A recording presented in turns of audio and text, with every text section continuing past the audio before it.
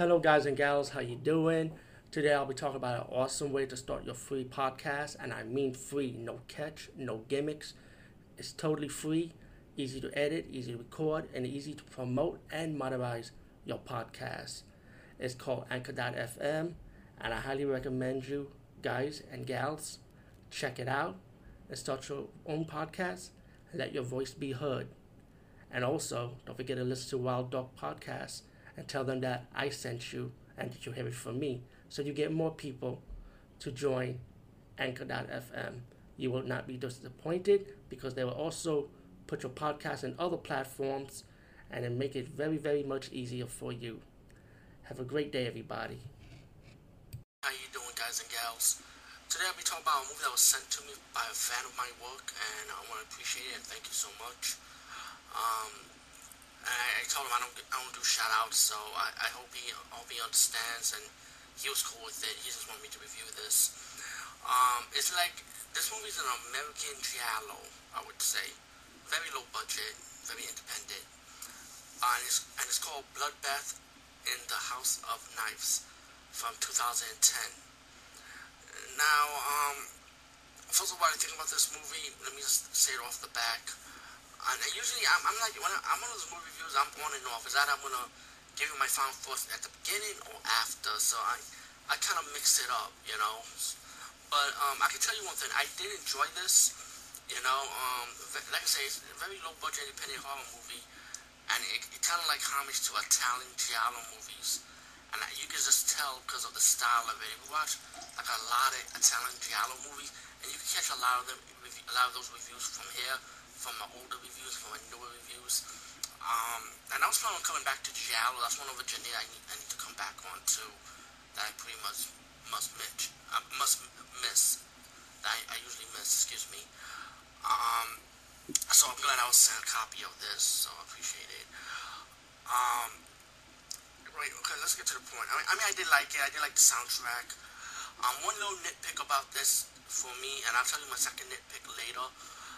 Is that one of the scenes had a heavy metal soundtrack for one scene, and I felt like they should never played that one heavy metal soundtrack, but it kind of takes away my giallo mood, you know what I'm saying? But besides that, mainly was a lot of giallo tracks in this, and it kind of picked me back up, so I could just take one little point from that, but let it slide. The movie's about these two sisters, right? And they found out that there's this killer going around killing their friends from a detective, you know. And, you know, in the beginning part of the movie, you know, before they saw the detective, and again, you know how I mix it up, guys. I'm left and right with scenes. Sorry about that. You know, it's something you have to get used to in my DVD movie buffet universe when I review movies. I switch left and right, you know. So, again, forgive me, you know, if anybody's not used to my style. But, again, let me just mention the beginning part. The sisters that hang out, so the hypnotize one of their friends, and he starts strangling an audience member. I think it was one of the girl's father, if I'm correct there. And it went out of hand. They had to stop it. And then they start seeing the police detective, start explaining what was going on. And later on, they start finding out one of the friends been murdered, killed, and they went to the detective again. He ended up trying to investigate what's going on. Why all these killings going around this one girl, right? And the kill scenes in this movie, I say it was pretty good. It's like one of those giallo style kill scenes.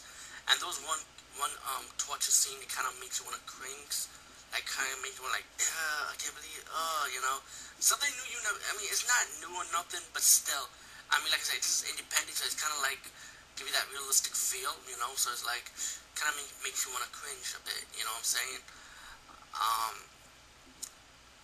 But I did enjoy the deaths in this movie.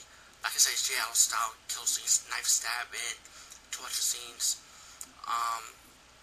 There's nudity in this movie if you guys want to know. Anyway, while this killer going around killing people that's kind of connected to this one girl, the lead actress in this movie, she kind of looked like a Felicia Rose a little bit, like kind of looked like her a little bit, but I kind of have a nitpick with her, because she's like the second nitpick I have in this movie.